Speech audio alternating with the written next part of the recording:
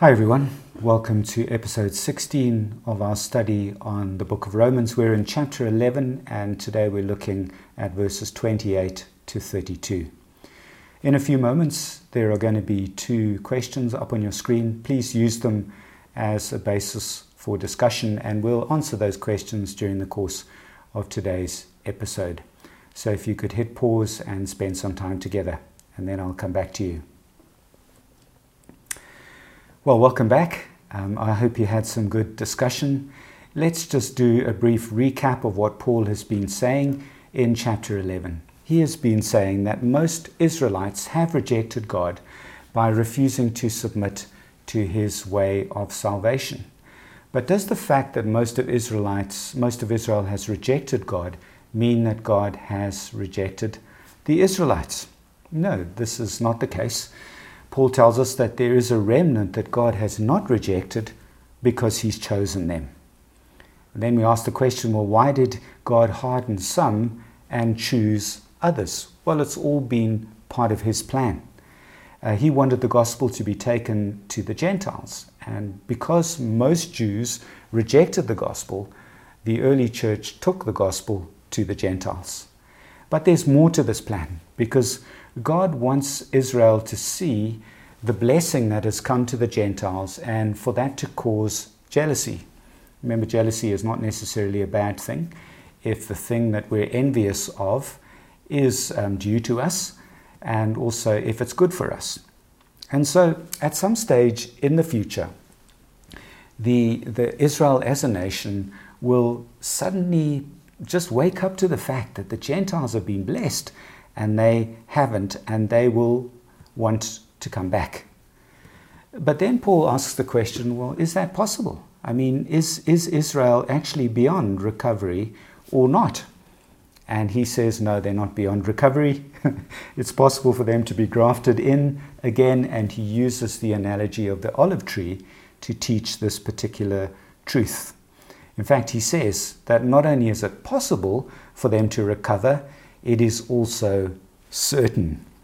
A hardening of most Israelites will continue throughout the ages until the full number of Gentiles have come in, and then he predicts all Israel will be saved through the deliverer, namely Jesus Christ. And when he says all Israel, he's referring to a mass turning of Israel to God. Israel as a nation will do it. It doesn't necessarily mean that absolutely every individual will, but the nation will be characterized by turning back to God. Today we ask the question, why will God save Israel? Why will God save Israel? And in answering this question, we'll also see why God saves us as well. And he does it because of his calling and election. We see that in verses 28 and 29. And also in his mercy, verses 30 to 32. So these verses 28 to 32, form a very succinct summary of what Paul has already said, and they also answer the question, why will God save Israel? So let's look, first of all, at the reason why he does it, because of calling and election. Look at verse 28, and just have a look to see what it summarizes. There are two subjects under consideration here. As regards the gospel, there's the one subject. As regards election, there's the second subject. Let's have a look at the first subject. He says, as regards the gospel, they are enemies for your sake. So concerning the gospel, Paul writes, they are enemies for your sake. Who were enemies? Well, the Jews that have rejected God's means of salvation. Why are they enemies, and who are they enemies of? Because they've rejected God's means of salvation, they're now under God's judgment, and so they are his enemies. But as we've learnt, their rejection was part of God's plan, part of his purpose. It's been for your sake. They are enemies for your sake, for the sake of Gentile believers. Since most Jews stumbled over Christ, the gospel was taken to the Gentiles. So there's the first subject. What about the second subject, the subject of election? However, what we've just talked about doesn't mean that Israel has been rejected by God. Because of election, it says here in verse 28, they are beloved for the sake of their forefathers. What does that mean? Well, God chose Abraham, Isaac, and Jacob, the forefathers of the Jewish nation, and he chose them to be the recipients of his love. He loved them, and God's love was displayed to the patriarchs through the fact that he chose them to be his special people, and he made promises to them, promises to bless them, but also their ancestors. And so for the sake of the promises that God made to the patriarchs, their descendants are loved by God. Why is that the case? Well, the answer is in verse 29. For the gifts and the calling of God are irrevocable. Once God has given gifts, he doesn't take them back again. Once God has called, he doesn't reverse his calling. He doesn't reject those that he has elected. And so we come to this conclusion that since Israel is God's chosen nation, God will one day save all Israel. But there's another reason why God will save all of Israel, and it has to do with his mercy. This concept of mercy is emphasized so strongly. Just look at how many times the word is used in verses 30 to 31. And then also in verse 32 as well. So as we look at verses 30 to 32, just keep in mind how they complete the summary of what Paul has already said, and also how they answer the question why God will save all of Israel. In verses 30 and 31, we have a comparison between Gentile Christians and rebellious Israel. So I'm going to put up a table there, which you'll be able to read. On the one hand, we have Gentile Christians. On the other hand, we have rebellious Israel. This is all based on verses 30 and 31. Both Gentile Christians and rebellious Israel are disobedient. The Gentile Christians at one time were disobedient to God before they submitted to his means of salvation. And rebellious Israel have now been disobedient, because over the ages, the bulk of them have rejected God. Gentile Christians have received mercy. You have now received mercy as a result of rebellious Israel's disobedience. But on the other hand, rebellious Israel also received mercy by the mercy shown to you, the Gentile Christians, because they will look one day, they'll wake up to the fact that all these Gentile people are receiving the blessings of God, and they still have a means of receiving those blessings. So, the Gentile Christians were at one time disobedient to God, but now they're not. Why? Because they've obeyed the gospel message. Notice that they've received mercy through the gospel, which was preached to them because most of Israel refused to obey the gospel message.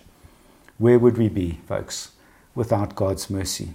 How would it have come to us if Israel's disobedience had not caused the apostles and the early church to take the gospel to the non-Jews?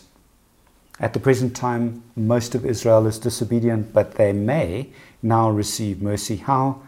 By the mercy shown to Gentile Christians. In other words, all Israel will be saved when they receive the mercy of God, and they will return to receive this mercy because they are jealous of the blessings God has shown Gentile Christians. And Paul then writes one last sweeping summary statement. He said, "For God has consigned all to disobedience, that he may have mercy on all." Folks, this reminds us of what Paul says in Romans 3 verses 9 to 11. He says, "What then? Are we Jews any better off? Not at all. For we have already charged that all, both Jews and Greeks," and that encompasses everybody on earth because the Greeks represent the Gentiles, "all of us are under sin. As it is written, no one is righteous, no, not one. No one understands, no one seeks for God. All have turned aside. Together they have become worthless. No one does good, not even one.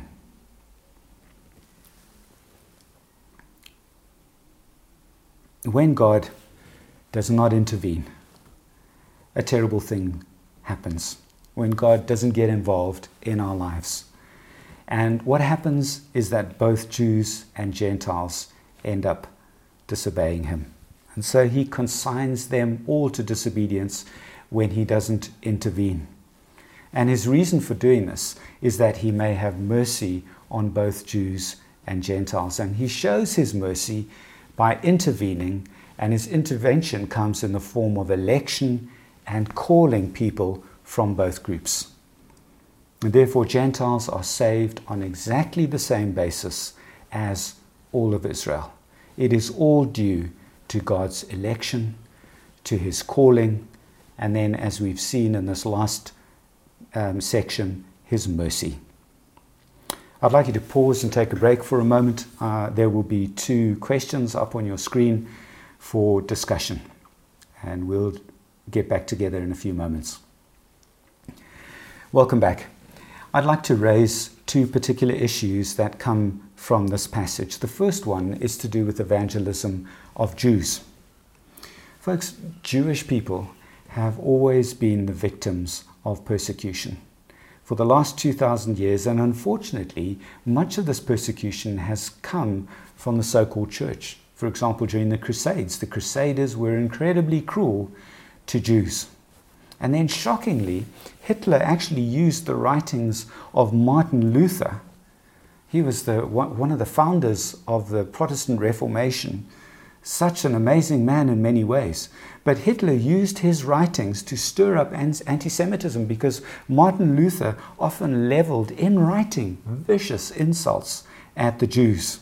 And then, of course, the Holocaust came, and this was the most appalling example of Jewish persecution of all time. And on the basis of that background, John Stott writes the following, and I'll quote him directly. He says, "It is understandable that since the Holocaust, Jews have demanded an end to Christian missionary activity among them, and that many Christians have felt embarrassed about continuing it. It is even mooted that Jewish evangelism is an unacceptable form of anti-Semitism." And so as a result of that, some Christians have tried to develop a theological basis for leaving the Jews alone in their Judaism, and arguing that Jews will still be saved according to the Old Covenant. And of course, Romans 11 opposes this trend by insisting that there is only one olive tree to which both Jews and Gentile believers belong. There's only the one true. There aren't 2 tracks to salvation. There is only one track. There is only one tree. Gentiles are saved by being grafted into it. Jews who refuse to submit to God's means of salvation are cut away from it, but they can be grafted back in again, but not into some other tree, not remaining in some different tree. We're all grafted into the same tree.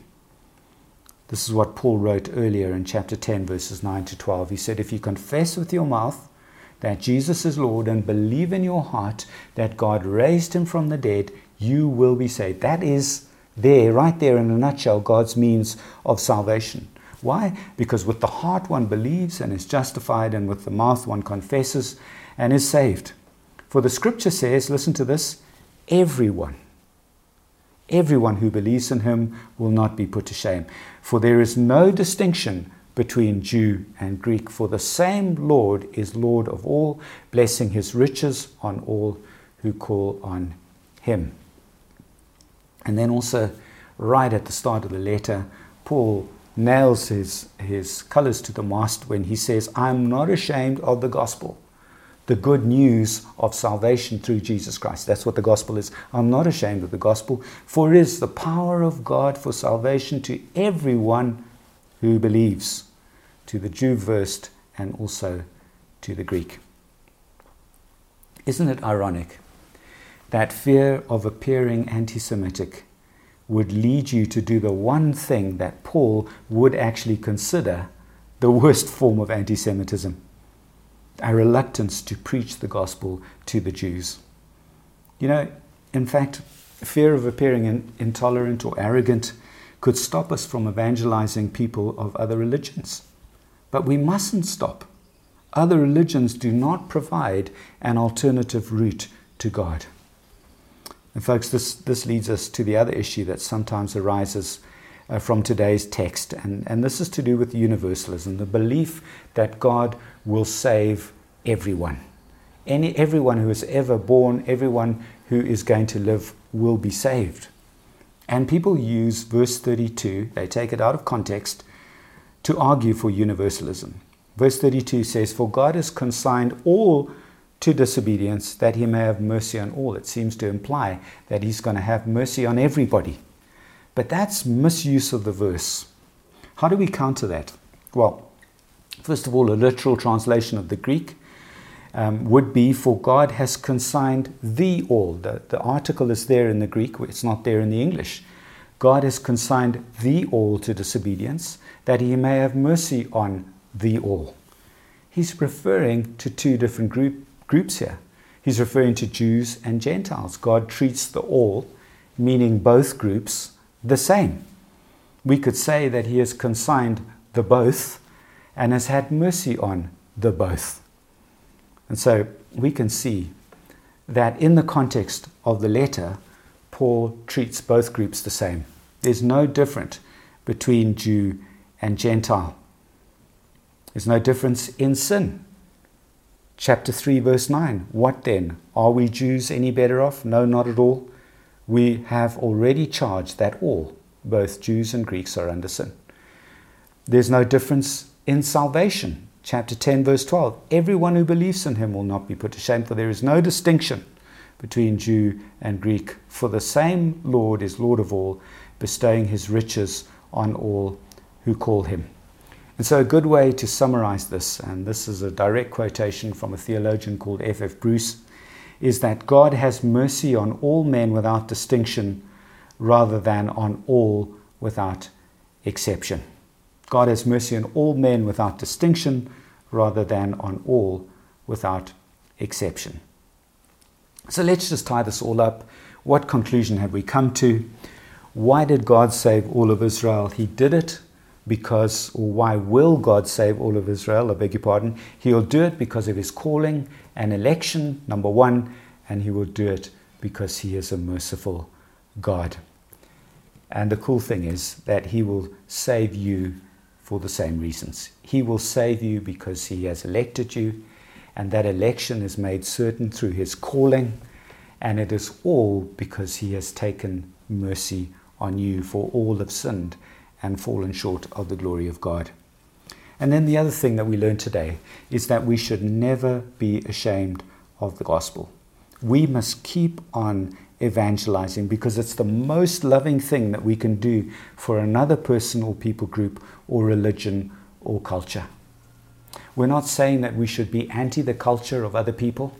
We're simply saying that some aspects of culture are good and some aspects of culture are bad. And so it is the gospel that comes in and redeems the culture. We're not rejecting the culture. We're simply saying that the only way to God is through Jesus Christ. We can't say that each religion, each culture is establishing its own route to God. It doesn't matter which route you take. No, we can't say that. There is only one means by which man may be saved, and that is through faith in the Lord Jesus Christ, as we have been discussing today. So I hope this has been a useful episode for you. Just continue to pray that God will bless you as individuals and also in your group as well. And we look forward to spending time with you again in the near future. Goodbye for now.